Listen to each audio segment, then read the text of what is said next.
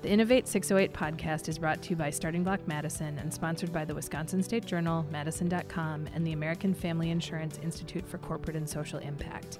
The Institute invests in visionary entrepreneurs who are building scalable social enterprises, offering economic opportunity for all, healthy youth development, learning, and academic achievement, and resilient communities. From the Starting Block Madison studio in the beautiful Capitol East neighborhood of downtown Madison, Wisconsin, this is the Innovate 608 podcast, and I am your host, Nora Rowan Schmidt.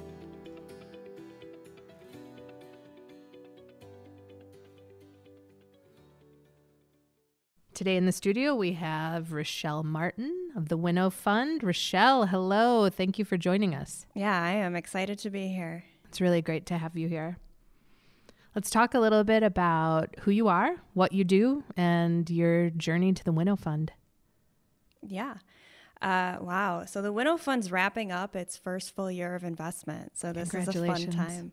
Thank you. It's a fun time to reflect back on where I've been and how I got here. I'm a lawyer by education, never thought I would find myself in the investment world, but I had an interest in startups that began when I was in law school. I was working in what's called the Law and Entrepreneurship Clinic at Wisconsin Law, and I got hooked from the very beginning. It's so exciting working with entrepreneurs. I went from law school into regular private practice, not the same level of excitement. So after about 10 months in private practice, that was the extent of my legal career, I started working at UW-Madison, and I worked at the intersection of industry-sponsored research and labs that were seeking funding. It was really exciting to see where these huge, international corporations all the way down to startups were putting their funding and what kind of problems they were trying to solve, and talking to the people on campus that were actually solving them. Labs are like little startups. They are constantly trying to problem solve, but also constantly looking for money. And it was another place that I thought was really exciting to be. So I kind of put it together. There were a lot of really innovative, motivated people on campus. We had students, faculty, staff coming into my office with startup ideas, wanting to know where they could get advice on starting a company around an innovative product or technology, something that came out of a capstone project or a thesis or sponsored research. And we didn't have great places to direct them. This was a while ago. Things have certainly changed. But what I realized is my passion and my skills would be much better used outside of that environment through a very fortuitous volunteer opportunity. I was working in the beer tent at an event called Jazz at 5 because a friend asked me to. And that's where I met my mentor. He was on the board of Jazz at 5, said, "Hey, you're a new volunteer." We got to talking. That was Ken Johnson, who founded Kaganza Seed Fund, Kaganza Capital Partners. He is a partner in the Badger Fund of Funds. And he listened to my background and said, "We didn't know someone like you existed. If you start a venture fund, I will help you get funding." And I didn't know pretty much anything about venture. So it was a learning curve. But what I realized is there is no educational path to becoming a fund manager.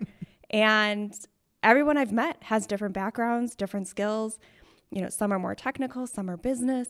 And so it's been really fun to learn and to apply what I've done in the past to the fund. And so that's why my fund focuses. We primarily try to source investment opportunities from colleges and universities across the state of Wisconsin. That is not the only place we invest because, we're going to invest in whatever is the best opportunity. But anything in the early stage sector in Wisconsin is something that we would consider. Tell me a little bit about how you raised all of the money to start your fund. What was that process like? Was it a year, 6 months? I remember when I first started in my position at Starting Block, reading about all of your successes. How did all of that come together? Yeah, no one likes fundraising. No one becomes a venture capital fund manager because they like the fundraising process. I fundraise like startups fundraise. I went out, pitched to investors, explained what my investment strategy was, what my goals were, how I was hoping to accomplish that, who I was going to be utilizing to kind of supplement my skills and, my lack of experience. And I pitched hundreds of investors, individuals, nonprofits, corporations, anyone that kind of fit the qualifications for the investors that I needed, and anyone that would give me time. It was terrifying to begin with. I thought, oh no, what if they tell me no? Okay, well, you know what I learned? You're going to hear no a lot, and it's not that big of a deal. So that's a piece of advice I always like to share with entrepreneurs. People will tell you no for so many reasons, and you can't take it personally, and you just move on. Because I would say for every 8 or 9, maybe even 10 investors that I pitched, I probably heard, 8 no's, maybe 1 or 2 yeses. It was a long process. I started raising in September of 2018. In September of 2019, we did our initial close. Well, it was a little later than that, November. We held our initial close. So we hit our kind of a minimum amount that we were looking to raise to get the ball rolling. And then, COVID. So that slowed things down for sure. The biggest transition was not meeting investors in person. It is a tough sell to say, hey, can you invest $100,000, $500,000 in my fund, never having met me? And I'm a first-time fund manager, so I don't have a track record that they could go out and, look into. There weren't companies I'd invested in before or investors that I'd worked with before, so there weren't a lot of reference points for them. And it really took a while to start getting people comfortable with meeting by phone or by Zoom. But since we've been doing that for so long, after a few months, it kind of became the new normal.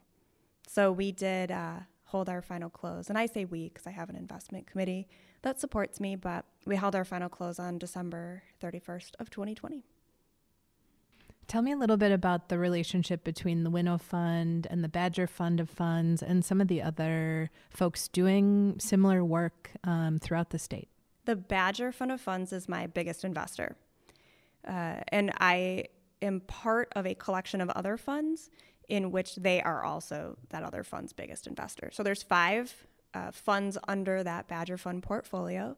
Winnow Fund, my fund, is the earliest focused. We invest in kind of pre-seed, pre-revenue, I think is maybe the easiest way to describe it. Typically pre-revenue, and sometimes we make proof of concept investments as well. And then Gateway Capital, which is out of Milwaukee, Dana Guthrie, she is the newest fund, and she has a similar focus, but she focuses more in the Milwaukee area. And like I said, I'm a little more hoping to source from colleges and universities. And then we have Winnebago Fund and Idea Fund. They are both a little bit more traditional pre-seed, and they were geographically focused as well. So Winnebago is up in Fox Valleys, and Idea Fund is in the La Crosse area, so western Wisconsin. They've both completed their initial investment phases, and so they are not making active investments right now. And so our 5th one that is still active is Rock River Capital, and they are a little more growth focused. So they would invest in companies in a stage likely after a fund like mine or Gateway would. But we all, like I said, share the same large investor of the Badger Fund of Funds. The significance of the Badger Fund is that they are a public-private partnership. They have state taxpayer dollars. So it was about $25 million from the state of Wisconsin, which was set aside specifically to encourage use of venture capital dollars to promote entrepreneurial activity in the state.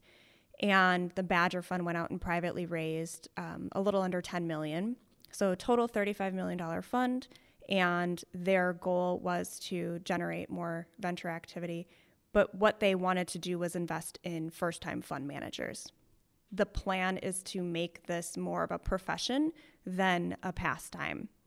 There is a little bit of, a difference in someone who can do Fund 1, Fund 2, Fund 3 when they're earlier on in their career than if it's something they start after they've retired from a kind of a more traditional full-time job. And so that is why they invested in the people that they did, the people they picked to lead these funds. and to support, because we all plan on doing this at least 1 or 2 or maybe 3 more times. How do all of you work together and maybe support each other is the wrong word, but how do you work together? Oh, it's great. I don't have coworkers. I, manage the fund by myself. And my investment committee is around for investment decisions, but they're my colleagues. We get together about quarterly. We have fund manager meetings where we talk about best practices, common problems that we're having. We share resources, deal flow, things that are just relevant to what we're all doing, since we do share a lot of, similar approaches to investment. And then it's nice to have other people that have done it before. So like I mentioned, Winnebago and Idea Fund are both done with their initial investment period. So they're telling us, the good, the bad, problems that they could have avoided, things that worked well for them. So it's been really great to have them sort of just as this great group of colleagues that I can rely on. And we're all very supportive of each other. And then we also work, I think, very well with the broader venture and angel community in Wisconsin. So they're kind of all that's my office, right? Like those are all my coworkers, but we all kind of work alone. Fundraising and the venture world is one of the things that we hear from entrepreneurs and startups, just how intimidating the entire process is. Many folks are unsure how to approach the Winnow Fund or any of these other folks. What are some best practices? I'm sure you have seen everything in the universe, from fail-worthy encounters to some really smart approaches. What are some best practices if I am a startup and I'm seeking $500,000, for example? First, I've been there. So my fund is a little different. Not all fund managers had to raise. Corporate VCs have funds that are set aside out of a larger pool of money, so they don't have that same fundraising experience. But for people that approach me, know that I have been in your shoes. I've sent awkward, cold emails that never got a response. I've had bad pitches. So I think that I have a unique perspective on it when entrepreneurs come to pitch the Winnow Fund. What I would say is, don't be afraid to reach out, first of all. Because again, the worst thing you can hear is no. And you may hear no because you don't meet our criteria, because we already have something similar in our portfolio. None of it necessarily means that you have a bad idea. So I just want people to kind of get that out of their heads before they even get started. The best way to approach it is keep it very simple. I like an email or use of the contact form on my website, winnowfund.com. And I say, keep it brief. Say, hi, this is who I am. This is what I'm doing. Can I have a few minutes of your time? And again, we invest in Wisconsin-based companies. So if you're not a Wisconsin company, you're probably going to get just a short no from me. But, if you are and you are looking for that early stage investment, as you said, we make investments typically $250,000 to $500,000 in pre-revenue companies. And if you meet those criteria, then it really doesn't hurt just to send that note over. What I think is a good approach, and this is personal preference, start small. So start with that intro email. If you get a response from me, I will probably ask for an executive summary. Typically a 1 or 2 page document. Try not to make it more than that. And then beyond that, I might set up a time to do the pitch meeting. Part of the process is building a relationship with that investor. So something that I think people feel pressured to do is do it all at once. So they might send over an email that's 3 paragraphs long. It has an executive summary, a pitch deck that's 20 slides, revenue projections, all of it right from the very beginning. What I find is someone will read that and make a decision without ever talking to you. But a huge part of that relationship between the investor and the entrepreneur is getting to know each other. So that's why I like that process of, starting small and building on it from there over the course of maybe 2, 3, or 4 interactions.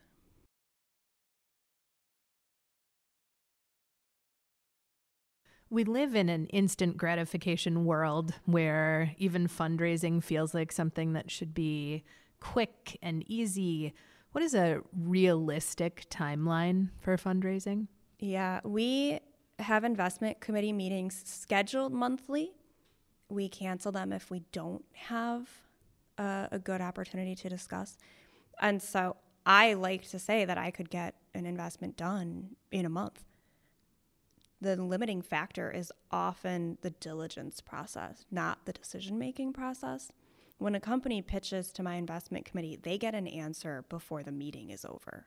So if the pitch comes in, and I should say, if you pitch to my investment committee, I'm already a yes. I've already said yes, helped you prepare. I'm your advocate and bring you to the committee. And then the committee votes yes or no. You find out before we walk out of that meeting. That's when the diligence process begins for the yeses. Another thing I really advise startups to do is put a deal room together as soon as you start getting those documents. And a deal room is something like Docs on Dropbox. Some people use Google Drive, but it's where you keep those important documents. Incorporation, if you have founders agreements, bank statements, tax returns, all of the stuff that someone's going to ask for if they are looking to make an investment. Because if you have that together, we could potentially write a check in a week. We haven't yet.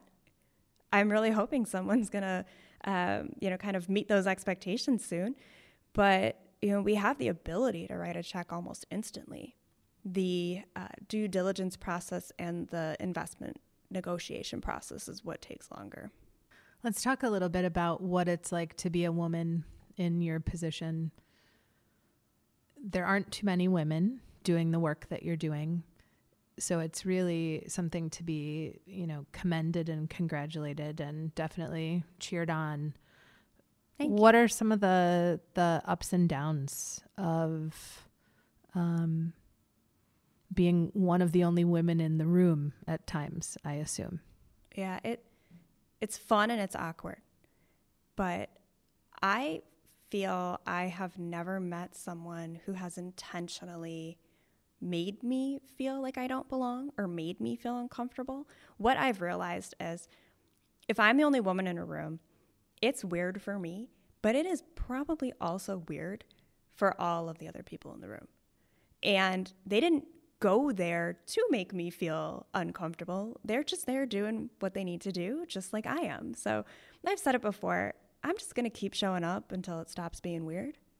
And hopefully more women are going to start showing up and it's going to be, less weird faster.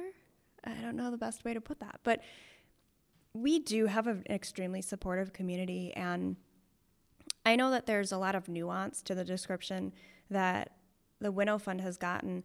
I'm not the first female venture capitalist by any means. There are women that have done this before me. I think the very specific description is I'm the first woman to start her own venture capital fund, which, I'm still very proud of. But there are women that came before me, and I'm so happy to have been able to meet them and have their support and their encouragement and their advice.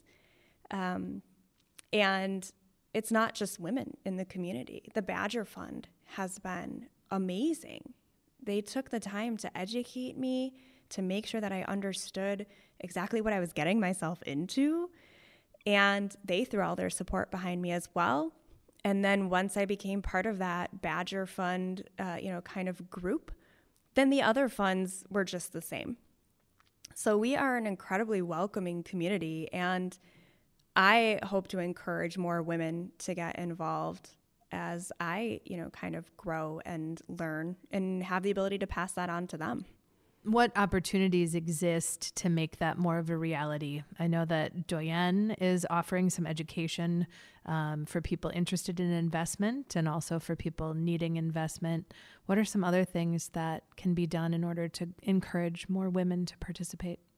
I would love to see more women investors, because I think then we would see more support for women entrepreneurs.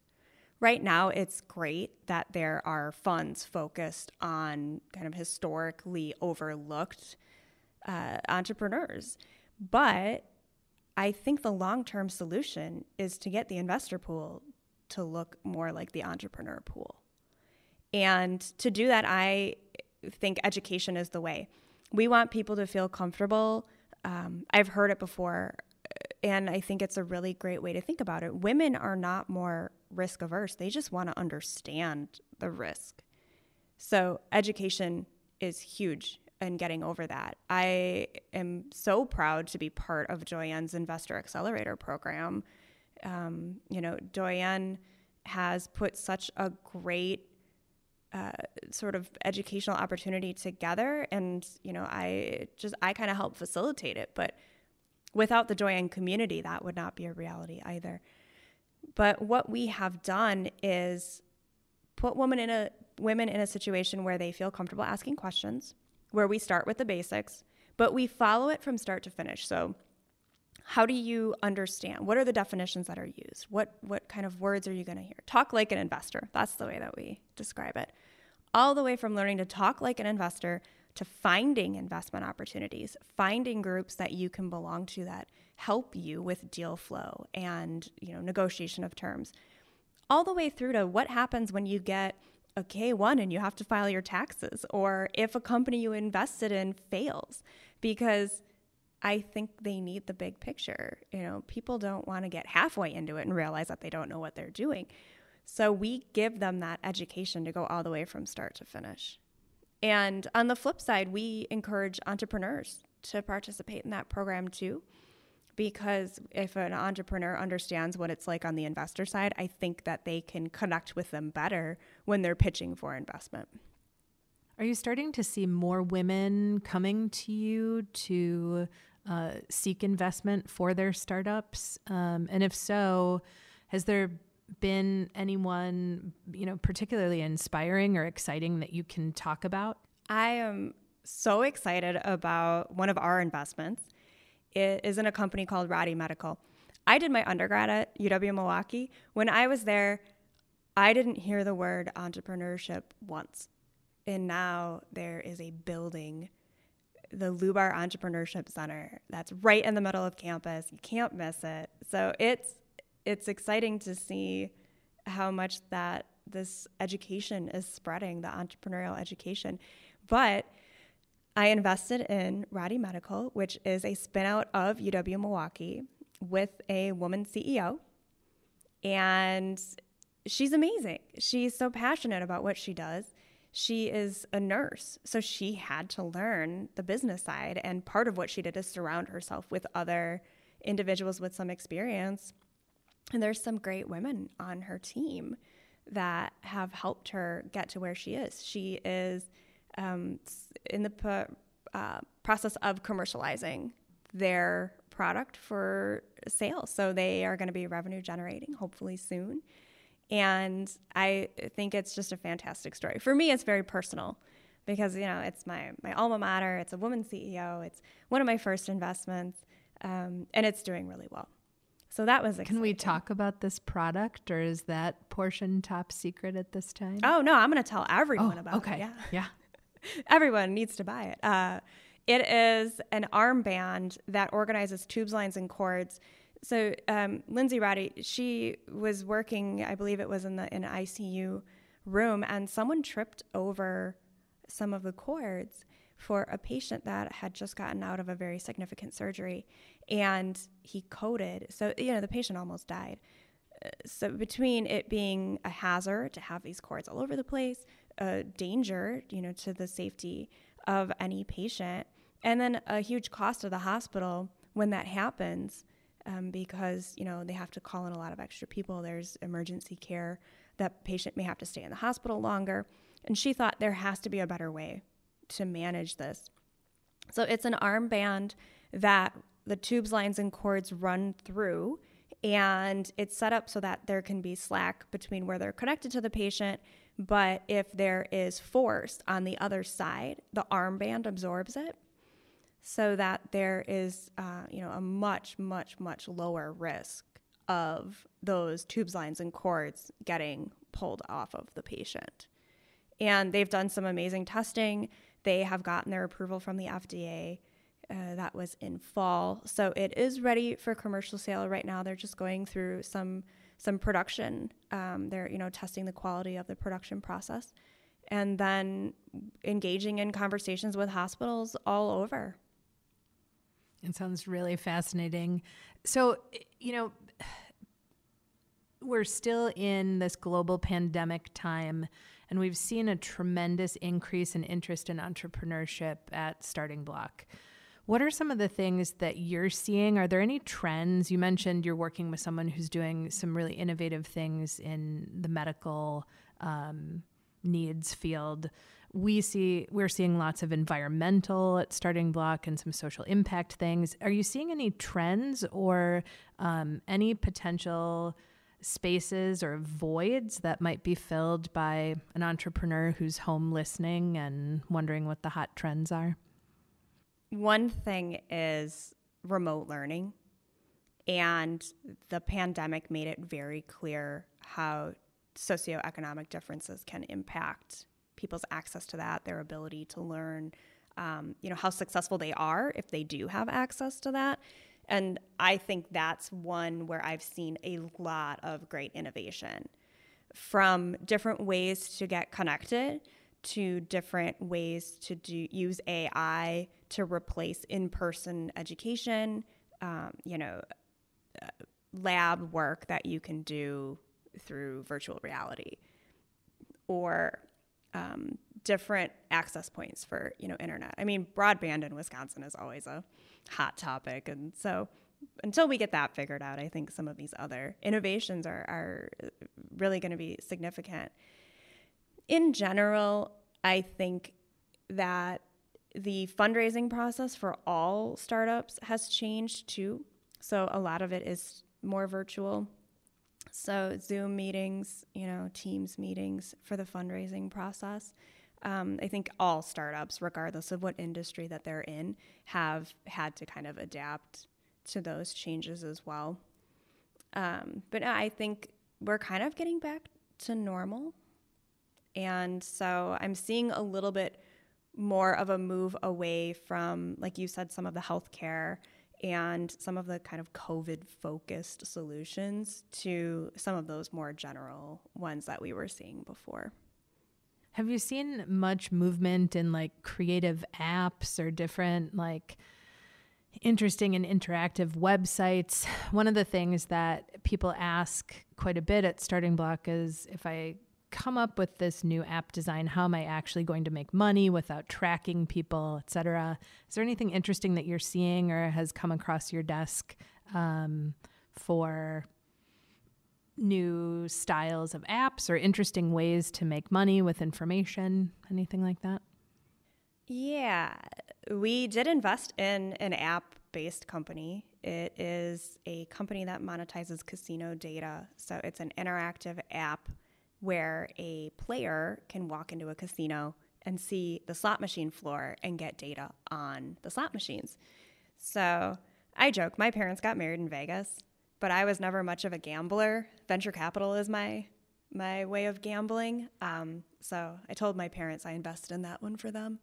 It's exciting. I got to beta test it, and you see this map, and it's a heat map. And so it takes data that this company, that casinos are already collecting for regulatory purposes. So that's why I think it's so smart, is they knew that this data was already there, and most casinos use it just for compliance. But what they did is turned it into a way for casinos to make money and for players to have a more kind of engaging, fun experience when they are in the casino. And I thought it was really interesting. The gambling space is huge. And that was another kind of a COVID one, is finding ways for people to stay engaged when they're not physically able to go to something like a casino. So this app does that because it can show them all the data of what's happening at the casino, whether they're there or not. And so that was one that I thought was really interesting. And as a non-gambler, I can kind of see how people, why they enjoy it now that I was able to do it with the app. Another one that I thought was interesting is we see a lot of social impact investing, and we did just make our third investment in a marketplace. That's a 3-sided marketplace. It has the provider and the consumer. So it is focused initially on after-school education. Another one where they wanted to make sure that there was equal access to those types of opportunities, regardless of the ability to pay for the programs. So the third side on the marketplace is a donor side. And I think it's a great approach for the Winnow Fund because it generates money. We'd have a take rate. The company has a take rate on all registration fees. So it is a profit-generating company. But with this partnership that the company has with a nonprofit, they are making these educational opportunities accessible to any child in the community. And it's just an interesting new approach. So social impact investing I think it's here to stay. And unfortunately, some people hear that as that's not the same as investing to make money, but I don't think that they are distinct. I think when you find the right opportunity, it's kind of a win-win. What's the most important thing that you learned from your mentor, Ken Johnson? I would say ask for what you need. And that's something that people feel uncomfortable doing, but no one's going to offer you money. No one's going to offer you, sales unless you ask for them. And I think that entrepreneurs are going to be the people that are most passionate about what they're doing. There should not be somebody else who's more passionate about what, that the founder of that company is doing. And so if you're not the right person, if you're not comfortable making that ask, then you probably are not going to be the right person to run that company. But it was hard. I would go to pitch someone, and this has happened to me too. On the flip side, when I am, hearing a pitch from a startup, I get through the pitch and I say, okay, here's my fund, here's our strategy, here's who I am, here's what I want to do, and here's why I think I'm the right person to do it. And then you just kind of end, and people wonder, okay, well, what do you want from me? What's next? So that ask is really, really important. You need to clarify why you're there, what you expect from that person. And if they say yes, if they say no, then you know what to do after that meeting. But you have to be able to ask for what you want. Is there a book or reference material that you've used in the past that you found incredibly valuable as you were educating yourself about venture capital? I wish I could have something original, but Venture Deals, it's like the venture capital Bible. It's great for investors, but I think it's better for entrepreneurs because, the lawyer in me says that this is how it goes. You start on opposite ends. So you've got, the entrepreneur says this is what's best for me. The investor says this is what's best for me. And everyone kind of knows you're going to end in the middle. And this book just gets to the point.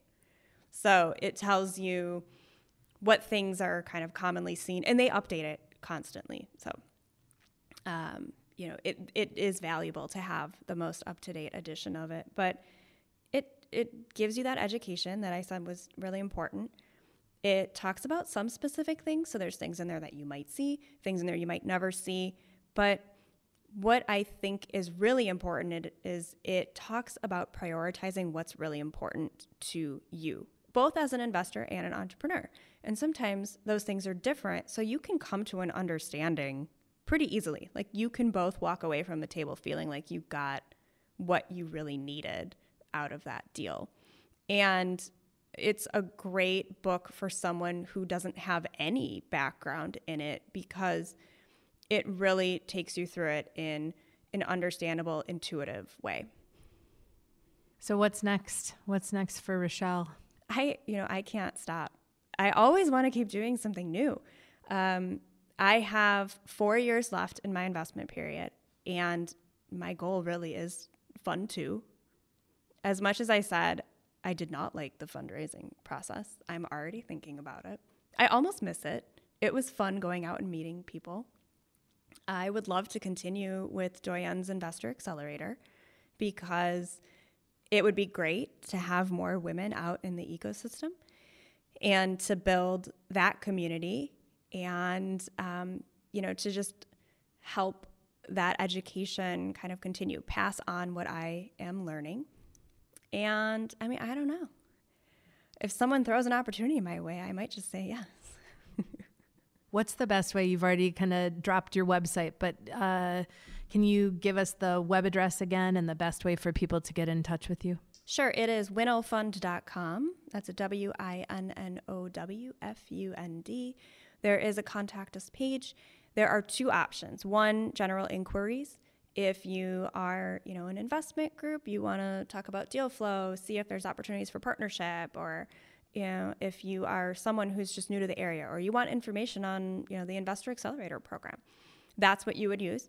There is a separate form for entrepreneurs who are looking for investment. So it is specifically if you're seeking investment, and it just goes through a couple of those requirements to make sure that we are the right place for you to be coming for that discussion.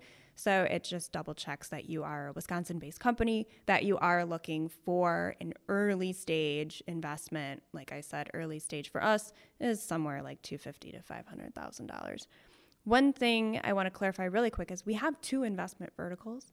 So we have that traditional kind of initial investment of $250,000 to $500,000. And again, pre-revenue type companies, very early stage, not a commercially available product yet, but we want to be that first money in. But we also do this proof of concept investment, and we haven't done one yet. So we are hoping to kind of test that process out soon. But what it's for is entrepreneurs who don't have access to that initial funding, that founders, family, friends round, that some people do, because I think that's one of the reasons that we don't have as much diversity in the, startup founder pool, is because it categorically excludes people that don't have access to $50,000. And we are happy to help with that. So if we have someone with a really great idea and it has the potential to generate the return that we're looking for, we would be willing to put that small kind of proof of concept payment into a company, kind of a shell of a company, and see if it can grow. And that's something that I also feel very strongly about, is we're just giving opportunities to people that otherwise wouldn't have them. You shouldn't have to have a good idea and a bunch of, disposable money to have a good idea. If you have a good idea, then I think, we want to help. Rochelle, thank you so much for being here today and for all the good work that you're doing. I'll continue observing and being a big fan from the sidelines here. So thank you so much for joining us. Yeah, no, I'm honored to have been invited. This was a great time. Thank you.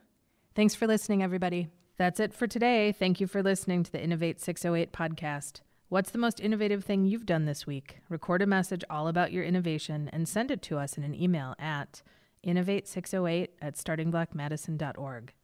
Be sure to check out the Starting Block Madison Facebook page for video clips and episode outtakes. Remember, innovators, do one thing every day that is slightly outside of your comfort zone. That's where the magic happens. Thanks so much to the American Family Insurance Institute for Corporate and Social Impact for sponsoring this episode. See you next time.